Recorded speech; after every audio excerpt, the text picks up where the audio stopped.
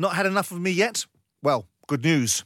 You can now listen to William Hill's Upfront with Simon Jordan podcast right here. The series, hosted by me, gives you a front row seat to big-name interviews discussing their career successes and failures. Sit back and enjoy. Welcome to this episode of Upfront with me, Simon Jordan. Before we get started, I wanted to give you a few details about this recording with Eddie Jones. At the point we conducted this interview, Eddie was still in post as Australian head coach. As you'll hear later on, I wanted to question him about the rumours suggesting he'd been interviewed for the Japan job whilst coaching Australia at the World Cup. Eddie subsequently resigned as Australia head coach a few days after recording with me. And during this episode, you'll get a valuable insight into his mentality about the conditions he was working in and draw your own conclusions as to why he ended up making that decision to leave his role. During the course of the interview, you will hear me relentlessly ask him, are you going to be staying with Australia? Also during the interview, you'll hear me accuse him of being a riddle wrapped up in an enigma. Someone that says they're staying and then leaves 24 hours is the ultimate riddle wrapped up in an enigma. I hope you enjoy this discussion as much as I enjoyed my time with Eddie.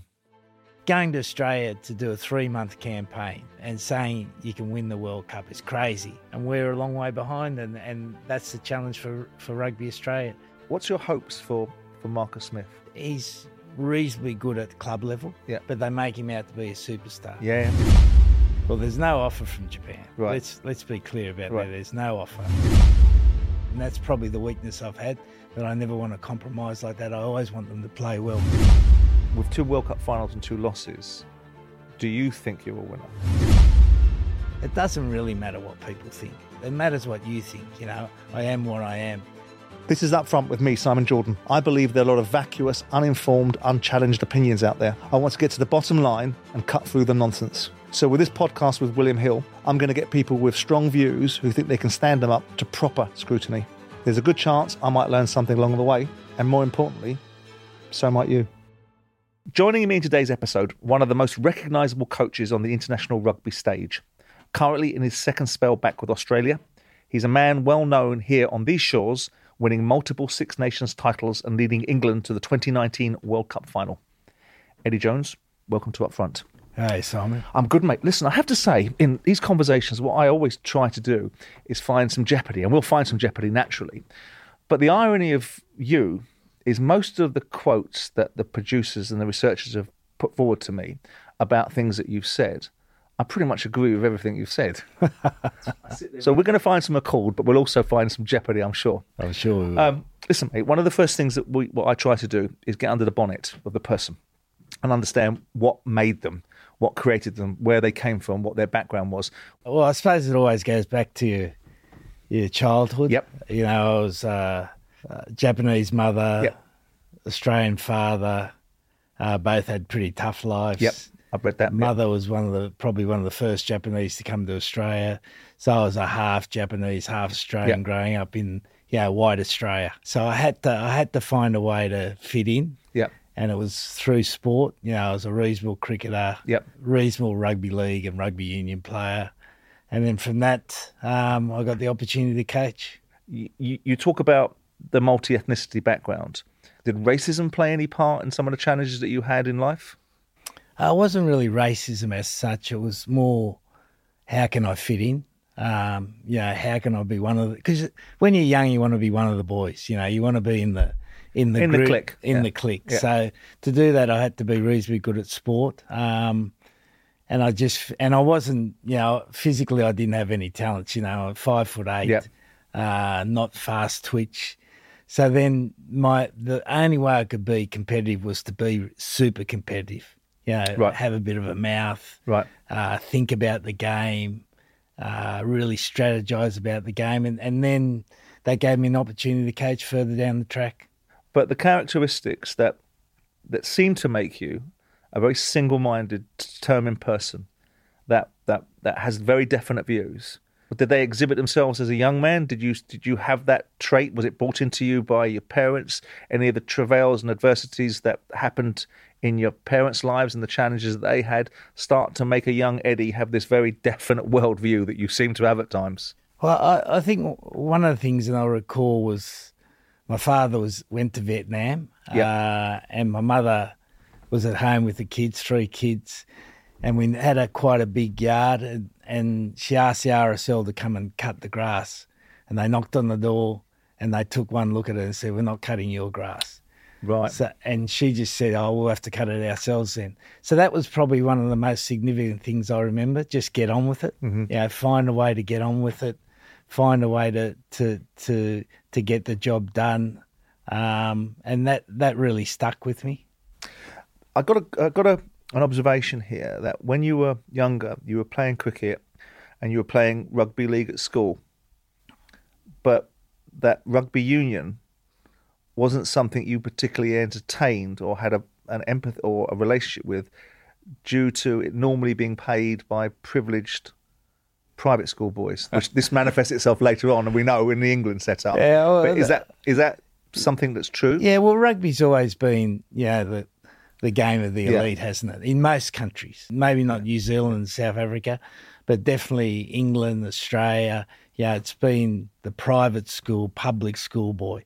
When you're not from that background, rugby really wasn't your game, and we were forced to play it at school. And I played with some exceptional players. Like, we had 3 Aboriginal boys called the Ellas that basically changed the game in Australia for a period of time. In what way? They just had this electricity about them. They were like 3 Messis playing together. Right. They'd pass the ball and another one had come, and they were just brilliant. They played right up against the defence line, and they were exceptional. So I saw what the best was, and that allowed me to be better, and it also allowed me to see what the game was capable of being. And that's probably, when I look at coaching failures I've had, it's always because I've probably aimed too high sometimes. Right. When you've got an average group of players, then sometimes you just got to compromise. And that's probably the weakness I've had, that I never want to compromise like that. I always want them to play well. Yeah. Like, if I've watched a bit of Premier League, and you see some of those sides down the bottom, their big thing is not to get beaten. So they play not to get beaten. I could never coach like that. Right. Like, it's always one of the things I'd really love to have a go at is coaching a Premier League team where you just got to keep up. But because that's a challenge. Do you think that's wise? Not that coaching a Premier League side, but the idea of not being prepared to compromise, because life is always a series of compromises, and sometimes you have to cut your cloth accordingly, don't you? And there's a great nobility in going out on your shield, but there's also a reality of you can't turn a silk purse or sow's ear into a silk purse. So do you think that's a strength to sort of have these ideals and philosophies? Because, like, going to your Premier League example, Vincent Kompany with Burnley, if he doesn't change the way Burnley play, they're going to get relegated, because they're going to have to adapt to the circumstances, build up their strength, be more established in the Premier League, and then they can have these grandiose ideas of how they want to play.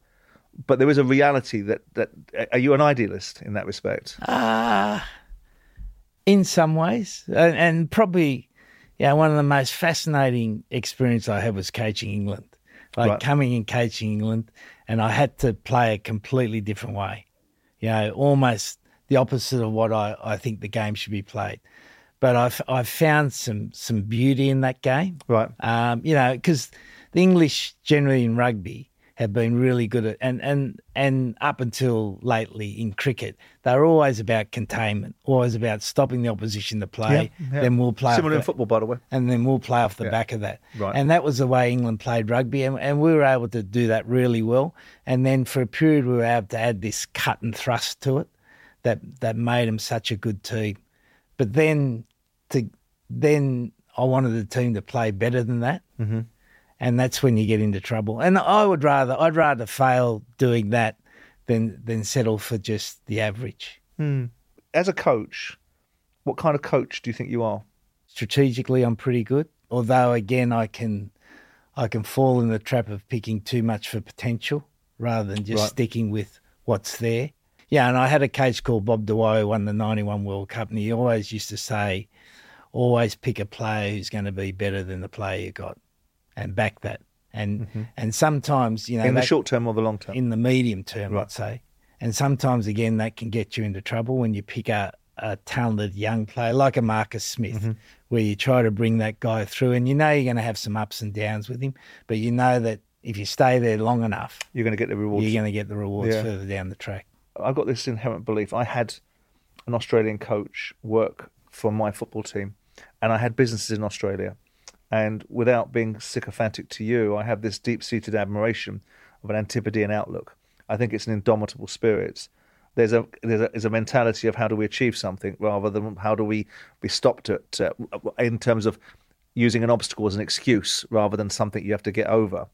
Do you think there's a real difference in the makeup of a Southern Hemisphere mentality and a Northern Hemisphere mentality? I think it's been interesting going back to Australia because I've seen it change. Like my generation, we were part of the lucky country. It was a land of opportunity. Yep. You know, go out there and make your life. There's plenty of opportunity. And now I feel like Australians are much more happy just to get along. Rather than that real, let's go out and get it, let's go and take this. And I think we've seen that in their sport a little bit over the last period of time. You've been described in the past, particularly in the media, as, I'm quoting here, enigmatic, abrasive, often sarcastic, occasionally domineering. Do you think that's a fair perception of you, and do you really care what other people think about you? The older I get, the less I care about what people think. You know, when I look back when I was a young coach, I was so worried about what people thought, whether I was any good.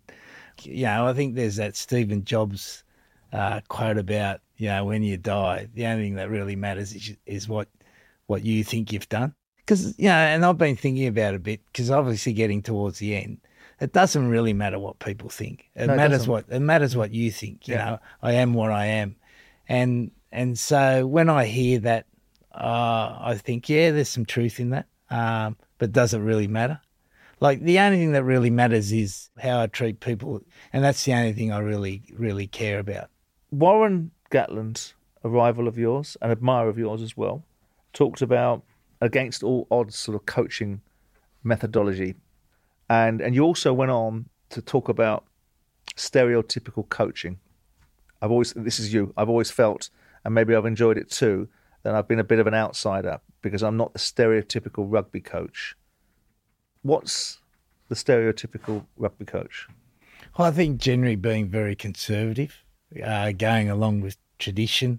I think, you know, and when I look back, you know, if I look back historically at my coaching, probably the best periods have been where I have been an out-and-out outsider, where I've gone to a place like England as an Australian. And I think the longer you stay in any place, the more almost constricted you get by the thoughts. Like if we were to do another session next week, then probably I'm going to think like you a little bit more. Right. Because you get affected by the environment.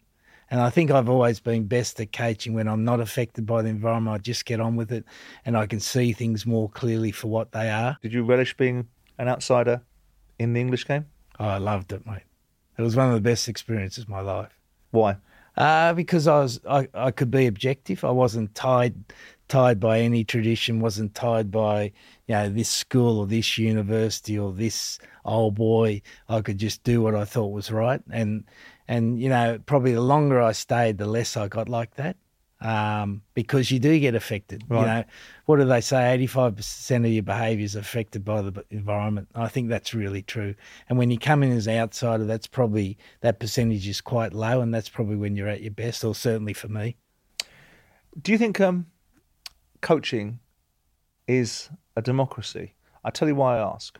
Because I was sat here listening to Lawrence Dallaglio, and I like to lay some claim, by the way, for England winning the 2003 World Cup, because I owned a nutrition firm that looked after the England rugby team or in the dressing room. So I lay claim to some of the reasons why they won the World Cup. Looked after him well. I'll take it where I can get it. I won bugger all in football. But he talks about a culture where the players were at a large degree of the intellectual capital, debated what their experiences were likely to be, and had very, very strong voices about what they wanted and what they didn't want.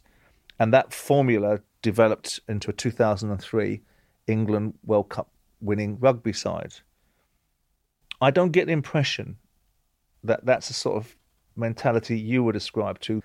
But do you believe in a style of coaching and leadership that's democratic, or are you very dictatorial in your approach? Basically, whenever you get a team, if you imagine you're at midday, you get the team at midday. Yeah. You've got about 3 years to get to midnight. Okay. Right? And that's when the team should be really humming. Yeah. But generally speaking. And at midday, you want to be at the front of the room, guiding, directing, cajoling, setting the standards. Persuading, yeah. By midnight, you want to be at the back of the room admiring what you've done. Yeah. So that's, to me, there's a progression from a almost smiling dictator to a fantastic democracy. Right. And that's the evolution of a team that you want. But do you think you achieved that? With certain teams I have, yeah. Yeah. Such as? Definitely England. Yeah. By 2019 we had a strong leadership group. Owen Farrell, what a fantastic competitor. Yeah. Good people around him. I had it with the Brumbies. Definitely had it with Japan, 2015. Definitely had that. I'm going to come to Owen Farrell in a minute and your relationship with him, but I'm going to pick you up on that point because I read some of the quotes of very influential players that played for you that seem to have an issue with you and your style of coaching, because your style of coaching is to, from what I've just ascertained, is to give them the reasons why, to give them the direction, to install the disciplines, and then allow them to express themselves once they've earned that right to do that. Yeah. Is that a fair analysis? Yeah, very So good. when you see people like Dylan Hartley first, I went through a phase of dreading going away, and I know other England players felt similarly. We were bonded by the ripples in Eddie's character, constrained by the ludicrous convention that athletes like Victorians' children should be seen and not heard. Well, someone's written that for Dylan. Not capable of saying it himself. Look, besides the fact that someone scripted it for him. Yeah, he's obviously got a good script writer because Dylan couldn't write that. But look, England. When I took over England, well, here's another one. While we're ruminating on it, the England team is an environment of fear. Players are scared of This is Mike Brown. Players are scared of making mistakes. And I believe that reflects with what is delivered on the pitch. Eddie's the leader of that environment. So he's saying you engender a fear culture.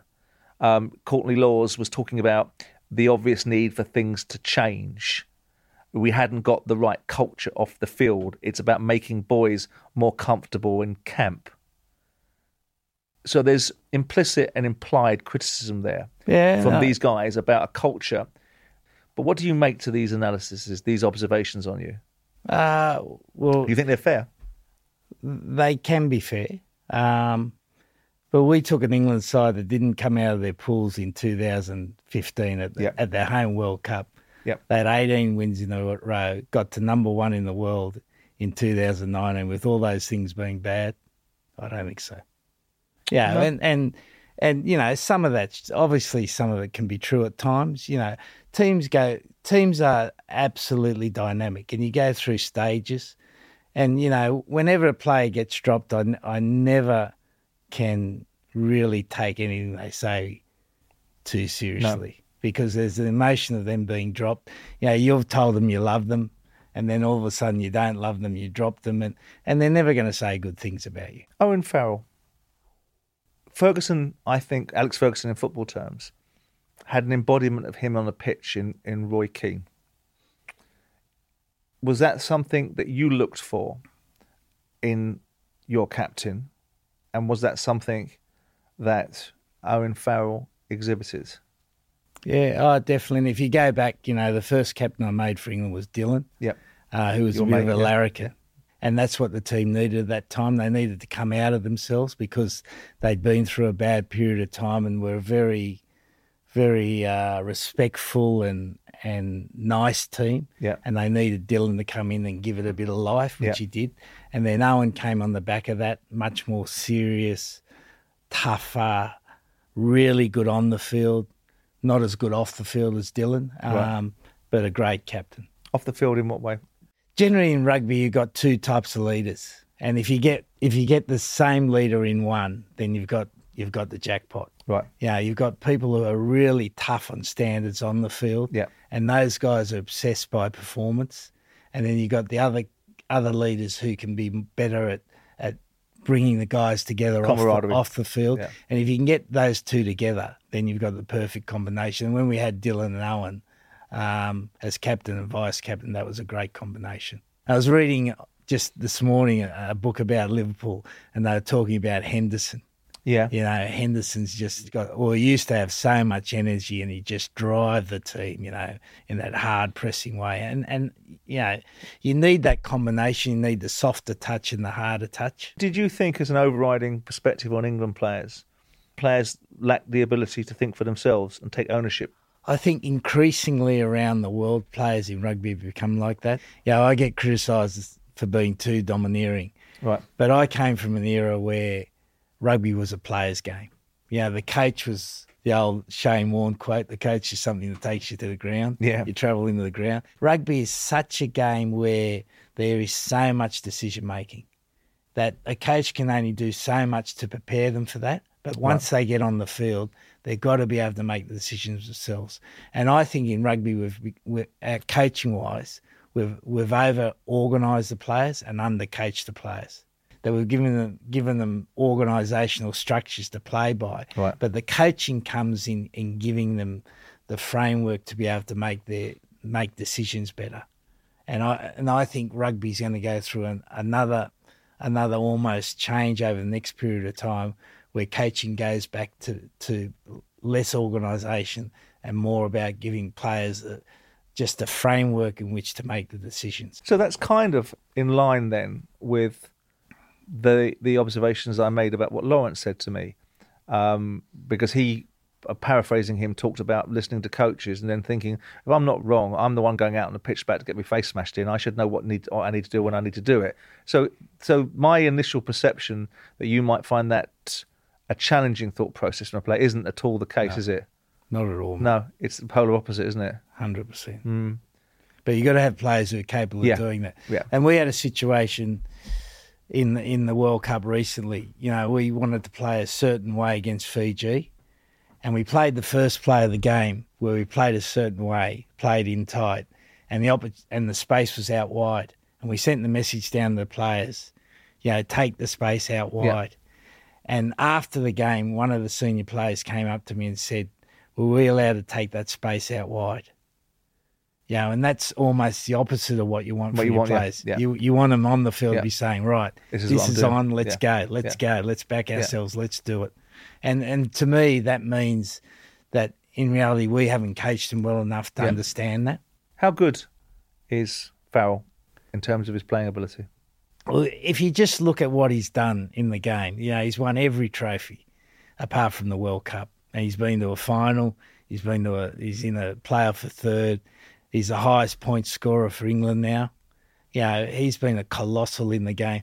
But because he's quite a unemotional, you know, probably seen as quite a rigid player, he doesn't get the praise that he should get. You know, probably the most I've ever seen him be a little bit emotional was after the game, after the semi-final. He said, "I'm so proud to be English." And you could really feel his passion, his pride there. And you don't often feel that with Owen. So I think he gets a bit of a hard run. You think there's a lack of appreciation for him?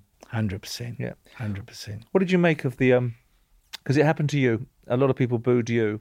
But do you think you deserve that because of all the things that you've achieved, all the places and spaces and the challenges in life that you've overcome to put yourself in a position where you've coached elite rugby teams and your credentials are there to be seen? Does it not offend you or irritate you or think that that's not what I'm entitled to when you saw or heard people booing you? Well, there's two things I thought. Firstly, I must have an English flag tattoo on the back of my head. So the French still didn't like me as English coach. But the other thing I thought, well, maybe it's a sign of respect that they're fearful of what could happen, which turned out to be not the right sort of feeling. But I think it's all part of the game. You know, the crowds in France. Yeah, we had a terrible World Cup, but the environment at the games were unbelievable. They were all, you know, and they reminded me, like, one of the best games I've ever been to in my life was Liverpool and Barcelona in that Champions Cup at the one that Liverpool came back from. Yeah. And the atmosphere there, and we've seen that at the World Cup games. It's almost like un-rugby-like atmosphere, and I think it's been lively. It's been great for the players. So I don't have a big problem with it, mate. What's your hopes for Marcus Smith? Do you think he's eventually good enough to step in to Owen Farrell? By the way, I thought you were absolutely spot on when you made these observations about players and distractions. You said something through the media or in a press conference, and you got some flack for it, which I thought was absolute bullshit because you were calling it for what it was. I made the same observations in the media about Emma Raducanu being distracted, being on red carpet. You've won one Grand Slam. Fantastic. Well done. We're all admiring of it, but you need to be focusing on the future because that's now done. And you made this observation about the distractions for players. And what's your reaction to some of the media criticisms that you got for being sexist and misogynistic because you made an observation about a female tennis player? Yeah, well, firstly, if we go to Emma, it wasn't about her. I know it was about the process of young players in Correct. England. I know that. Yeah. And I think they're put at risk here. Someone like a Marcus comes through, he's reasonably good at club level, but they make him out to be a superstar. Yeah. And he's not a superstar yet. Yeah. He's a promising young player. And if you look at where Rich Mwanga is for the All Blacks By that now, you mean the media, right? Yeah. Yeah. He's 29 now, played 60 tests, and he's that brilliant, instinctive sort of player. Mm-hmm. And those, at test match level, those brilliant, instinctive players, particularly when they're in a high decision-making position, they take time to mature. But do you think he's got what it takes to get to where potentially his talent and the opportunity may lead him? Well, I think we'll see over the next 2 years, mate. And I think these will almost be the most formative years of his life, of his rugby life anyway. If he can stick at it, keep playing for his club, keep playing for England, because Owen's getting to the other side, and there's going to be an opportunity for him to step up. And I think he can be a really, really good test player. What's your overriding thought processes of your experiences in English rugby? I loved it, mate. I loved the players. I enjoyed the media jousting here, because the media for rugby in England is probably the highest it is in the world, the most intense it is in the world. Is it? So they've always got it. They're always more than New Zealand, bigger than New Zealand, much bigger, and they're always beating the drum about what they want. Yeah, and there was a challenge to get a different story out. The players were fantastic, so I've only got good memories. And I knew the team had to change to win the World Cup, this World Cup. Yeah. And there hasn't been enough change. And part of that is sometimes you get to a sticky period with a team where you've got your experienced players, you've got young players, and the young players just aren't consistent enough. And you get a little bit of gap in performance, and that's what we've seen with England. When you came to England, obviously the 2003 final, the loss in that, how much did that affect you? Not because it's England, but because it's in Australia. It's your country. Did that have a profound effect on you, losing that final? Well, I woke up last night reasonably early, and I was, it's one of those things where you're looking at the ceiling, and I was thinking about post 2003. I had a couple of my worst coaching years, and now post 2019, it's been the same. And then I was trying to link it together. Why? And I think one of the reasons is post a World Cup final defeat. It's pretty gut-wrenching. Gut-wrenching, yeah. And I think what you tend to do is want to win more. And when you want to win more, you coach badly. Yeah, and I was thinking about if you're Manchester City, all you buy is Haaland, don't you? Yeah. And, you jump 3 years straight away. But most of us can't do that. And so, when I look back at 2003, I coached really badly for a couple of years. And probably I look back now, post-2019, I've done the same thing. Being absolutely as honest as I can with myself. Expand upon that. Well, that I've been more focused about trying to win, trying to create a winning team, rather than just allowing the process to unfold. Because sometimes you can't hurry. But you're in the business of winning, mate, aren't you? Yeah, I know. But sometimes you can't hurry that up. Like going to Australia to do a 3-month campaign and saying you can win the World Cup is crazy. It's crazy. Why'd you say that? Because you've got to set some hope. But you're setting yourself up for a fall, aren't you? But that's all right. I can handle that. I'm not too worried about myself here. But what I wanted to do was build the players up and make them think they could do something special. And if you can get people to think they can do something special, you've got a chance of them doing something special. That's a contradiction, Eddie, because you talk to me about... There's contradiction in everything. Yeah, about the fact that you wanted to play in a certain way and that you weren't prepared to compromise. And sometimes you that was to your own detriment. You had a belief system, yet you're creating a myth that you think is an opportunity to shoot for the stars. But is it not potentially a culture where you're going to be fraught with disappointment and perhaps take the players on a disappointing journey? Because the shellacking that you have taken from the Australian public about the performance in the most recent tournament has put you in a way of a little bit of a shitstorm. That can't be a great feeling to be around, and it can't be a great feeling for the players to be around. I think what you're saying is right, but I'm also saying that the basis of this team that we've just taken to the World Cup, if they keep working hard, if they keep working with the determination that they've shown at this World Cup and keep showing up, they're going to be a bloody good team. And in 4 years' time, they'll be a team capable of winning the World Cup.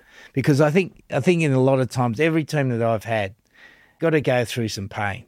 But sometimes you got to go looking for the pain because the pain will always find you. And sometimes when you go looking for the pain, you find it. That gives you an opportunity to be able to cope with the pain. Are you going to be in situ to develop this team that you are talking about has the opportunity and the potential to maybe do it with the Seeds? Because you played hide and seek with yourself in a press conference with people asking you a question that you didn't seem to want to answer.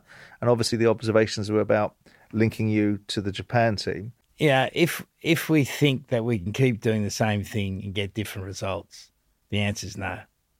So we've got to do things differently. No, but you're already in that camp. You're the architect of this conversation in terms of this direction. You have a certain viewpoint. But it's going to be yours. There's also an architect of the system. That's someone taking you out. I'm asking you because this linking of you, which you didn't much like and didn't want to answer, and I understand why you didn't want to answer it. You answered it in every other way possible rather than saying, no, I'm not got any indexing to the Japan job. No, I'm not interested in that job. You just kept on saying, I'm the Australian coach. Do you envisage, if you're given the tools to be able to affect the changes that you see as necessities to be able to rebuild this Australian side, that you're going to be the person to be there to do it? If I've got the right tools. Yeah. But if you're given those tools, 100%. So there's no reason for anyone to be indexing you to the Japan job, then, is there? Well, there's no offer from Japan. Right. Let's be clear about that. There's no offer. There never has been an offer. So where did it come from then? Well, I'm always connected to Japan. I've got a Japanese wife. I'm half Japanese. I've coached Japan. The president happens to be a close personal friend of mine who I catch up to regularly. I work with him. I've worked with him for 30 years. So, there's always been this implication because he's become president, he'd want me as a coach. Mm-hmm. So then there's been the rumours fly around, but there's been no job offer. There's been nothing at all. My commitment is to Australia, but Australia's got to be committed to me. Of course. Yeah, of course. But as far as that conversation is concerned, that's where it is. And do you expect to be given the tools that you require to be able to facilitate the solutions that you envisage or the outcomes? Well, Simon, you've been an owner, right? So I come in, I say, right, we need this amount of money. But you'd have said that to me before you got the job, right? Yeah. And so I would have known what you were going to do. And if I didn't like it, I'd have said, no thanks. But as an owner, that sometimes the circumstances change, right? Yeah. And contradiction is a big part of all of this. Yeah. So the Australian Rugby Union knows what they got to do. Yeah. I know what they got to do. And now it's a matter of whether we can meet. But as far as you taking the job, you were very clear and unequivocal in what your expectations were. Very clear. And they were very clear and explicit in their understanding. Yeah. So unless they're going to pivot, right, then you're going to be coaching Australia because they're going to give you the tools that they need, that you need more importantly. That's a very good summary. Good. Go back to England. You come in to the England job on the back of a disappointing home World Cup. I think certain people thought it was a coup to get you, maybe not your mate Clive Woodward, but lots of other people thought it. What did you think of the opportunity? What was it about England, you coming in at that point, probably at one of their lowest points for a period of time, that really attracted you to the opportunity?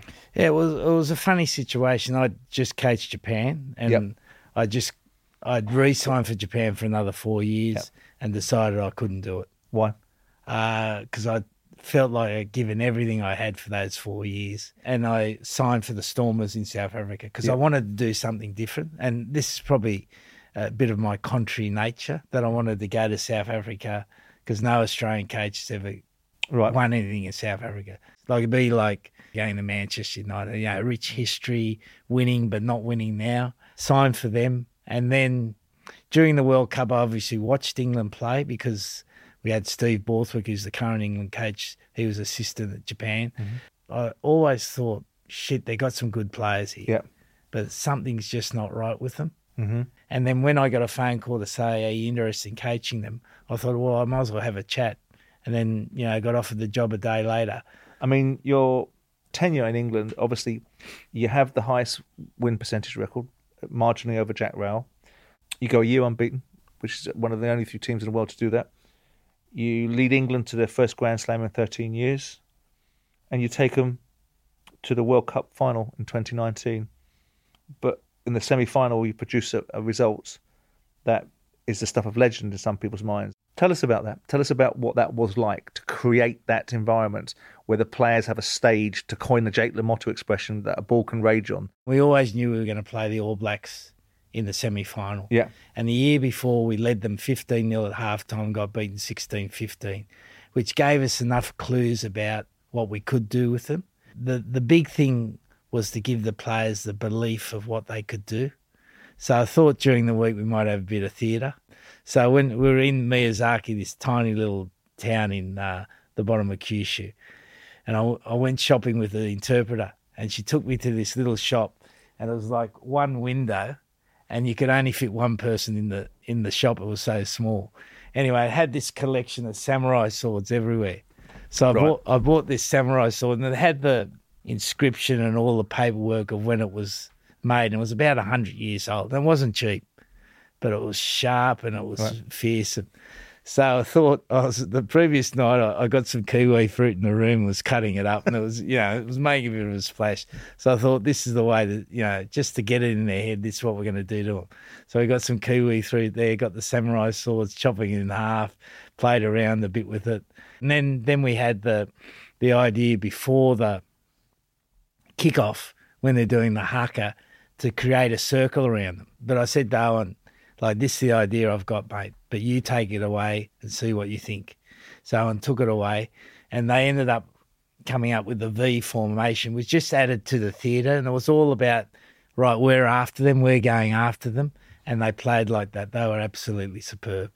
But do you look at that and think that semi-final, because of the level I got them to, it was difficult to get them to their level again when the final came around? Well, I think that's right. And we also had before New Zealand the quarterfinal Australia, so we had to be up for that. So we had two really big games in a row. And again, when I look back, I take responsibility and not bring him down enough. Like if I had the week again, right, we probably just managed their emotions. Should have taken him right down, and maybe I would have taken. So then you could build it back up again. Right. And I don't think I took it down enough. I thought I did. You think you do, but hindsight's the greatest coach of all.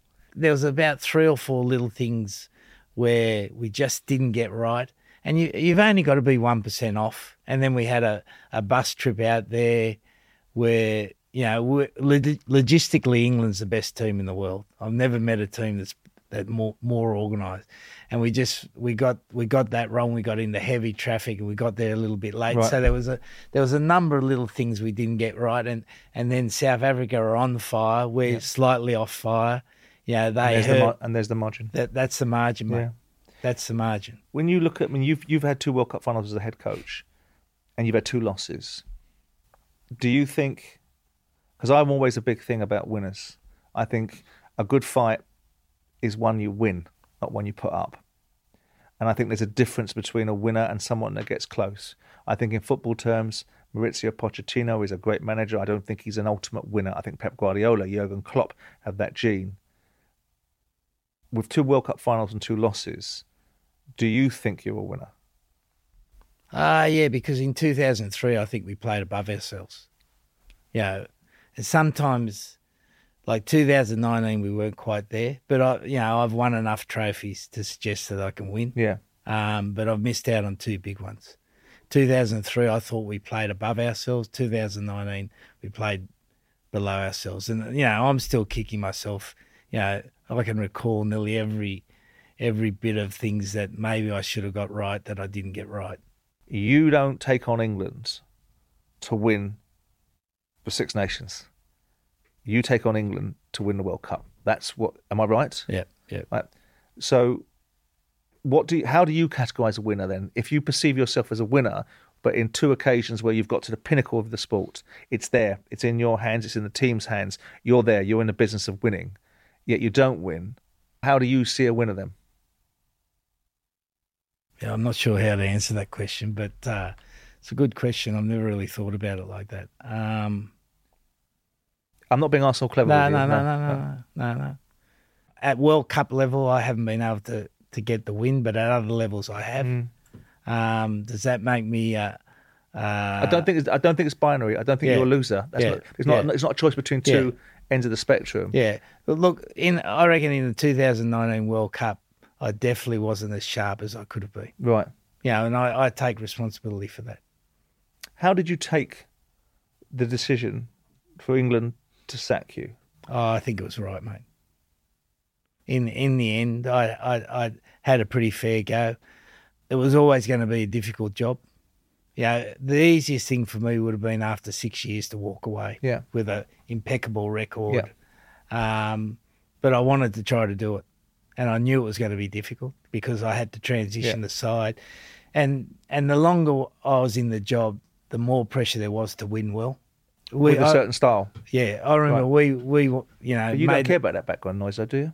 But the players do. Right. And you got to take that into consideration. Yeah. And the more your players get hammered media-wise, you've got to look after them. And they listen to it. And I think the reality is, and it's the same in football, I reckon, the more you win, the more you got to win well. It's not good enough just to win. Yeah. You got to win well. What do you think to that? I think winning is winning.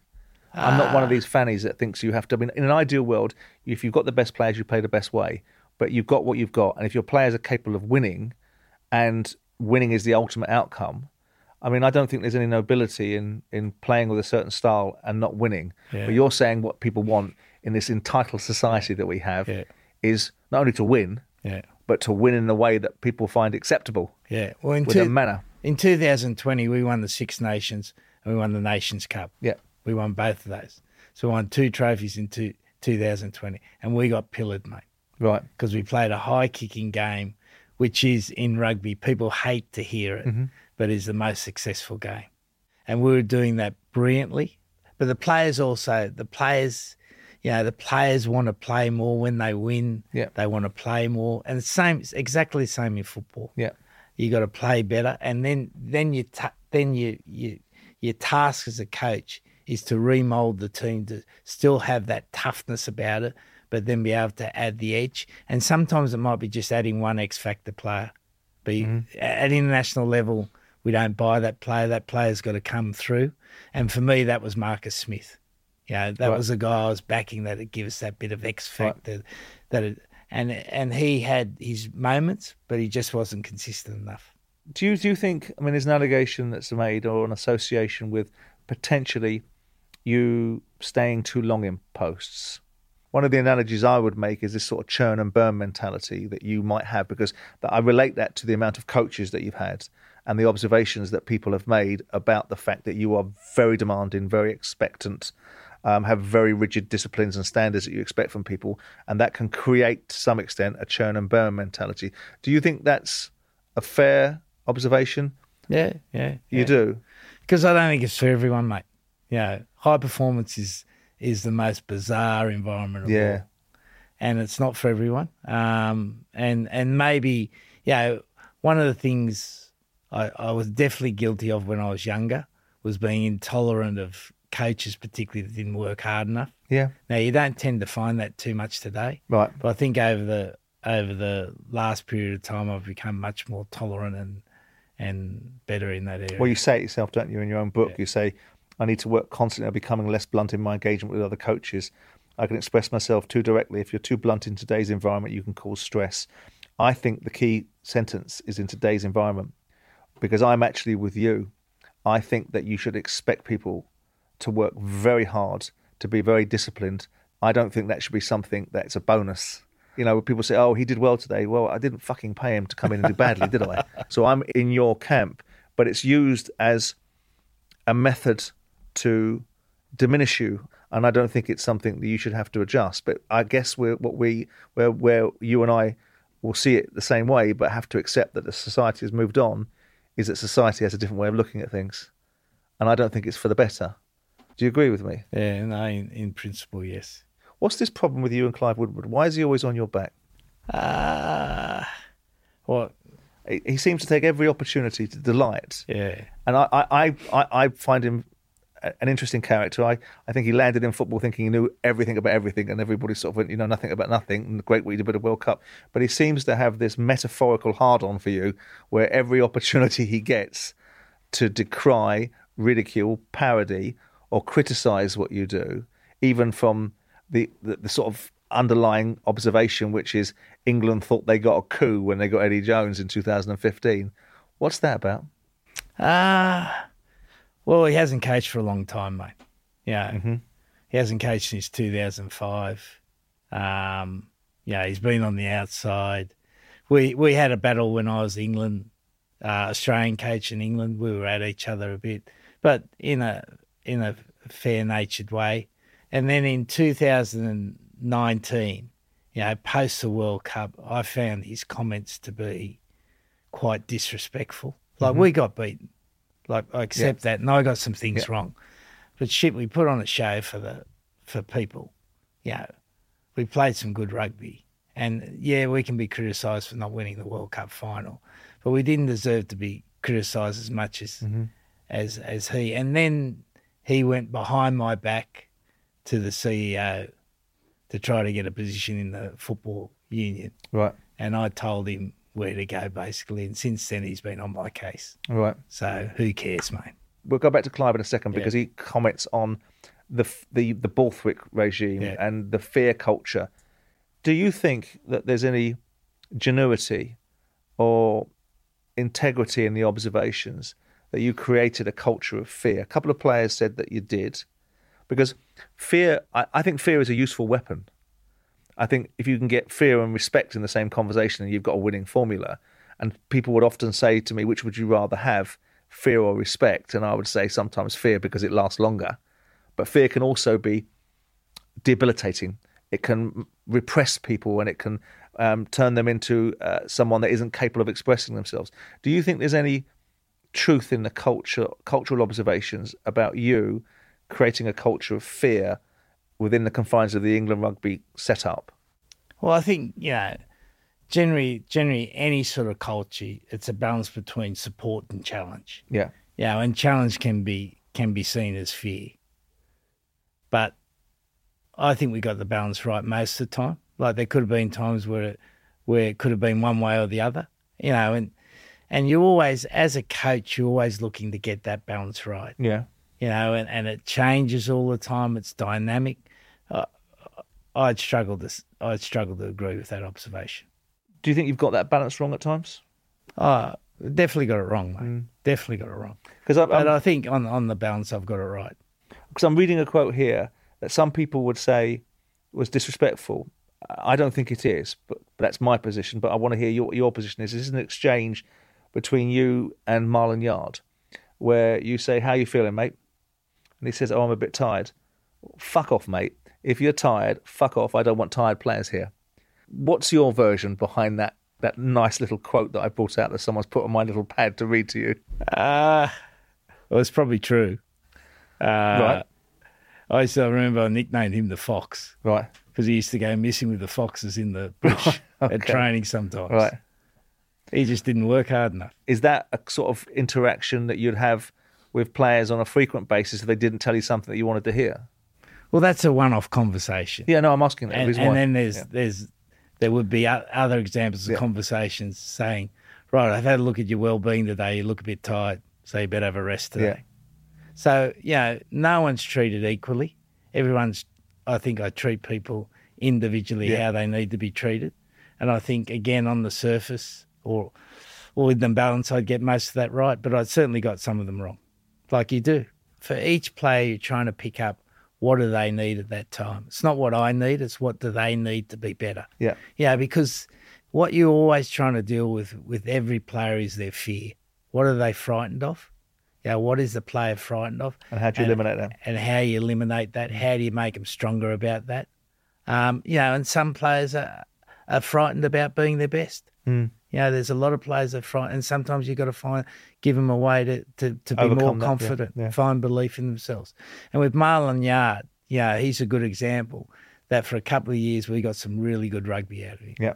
Steve Borthwick, when he took over the job, and I want to see what your reaction to this quote is, because it's one of those typical quotes that people do, I think, when they take over a job, right? When I looked at the team in the autumn, when I got all the data for the team, we weren't good at anything. Now, that's kind of throwing a great big custard pie in your direction, isn't it? Because that's your team, that's your culture, that's your outlook, that's your data that he's looking at. What do you make to that? Oh, he's right. Yeah, that was when we were trying to remodel the team, trying to find a better way.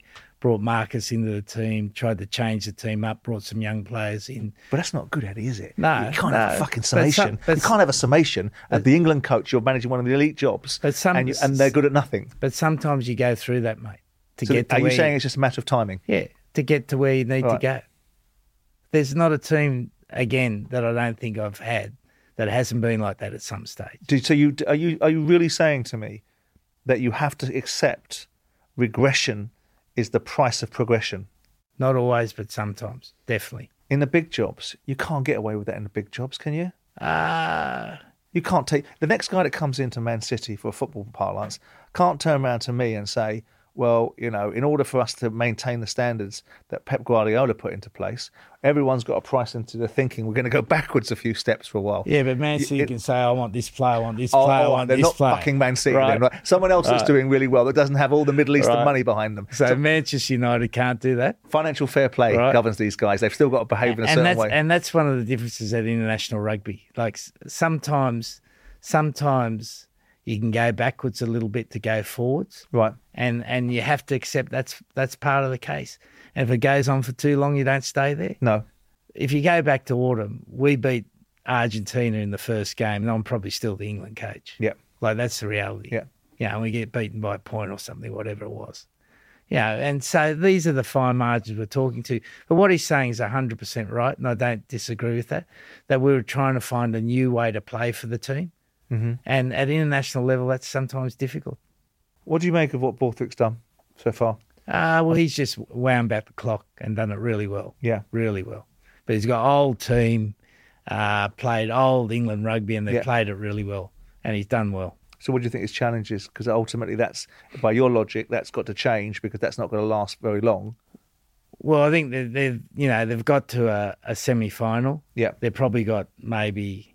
I don't know, you look at that squad and probably there's a third of that squad's going to drop out now. And so the big challenge for Steve now is to regenerate. And are the younger players coming through in England? And that's not something he controls. It's back to that quote. I remember Arsene Wenger. They once said to him, would you be a candidate for the England football job? He said, no. He said, because we don't control the talent coming through. Mm. Yeah, and that's one of the fun things of international coaching. Is that you don't control the talent coming through, so you've got to make do with what you've got, right? And improve it, and improve it, and then sometimes find a way to. And when you got to change the playing style, that makes it even more difficult. You made some observations that sort of, I suppose, hastened the departure in certain people's minds about, again, your favourite subject, private schools, I reckon this got me in the most trouble, mate. But I think it was right.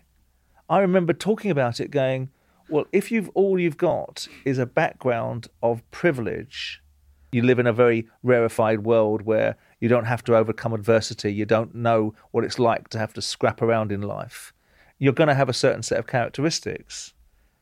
But this lit a shitstorm underneath you, didn't it? Did you say it for that reason? Because you must have known what you were saying. You must have known that you're kind of cocking a snook at the establishment, at the fabric of English rugby. Or were you imparting wisdom because you wanted to effect change? What were you trying to achieve in making this observation? Well, I believed in it. That's the first thing. And Yeah. I thought it was important to say. Did you know it was like that before you took the England manager's job? Yeah. So you've been in situ now for 5 or 6 years, and you've known it, and that's the reality of the circumstances. But that doesn't mean it can't change.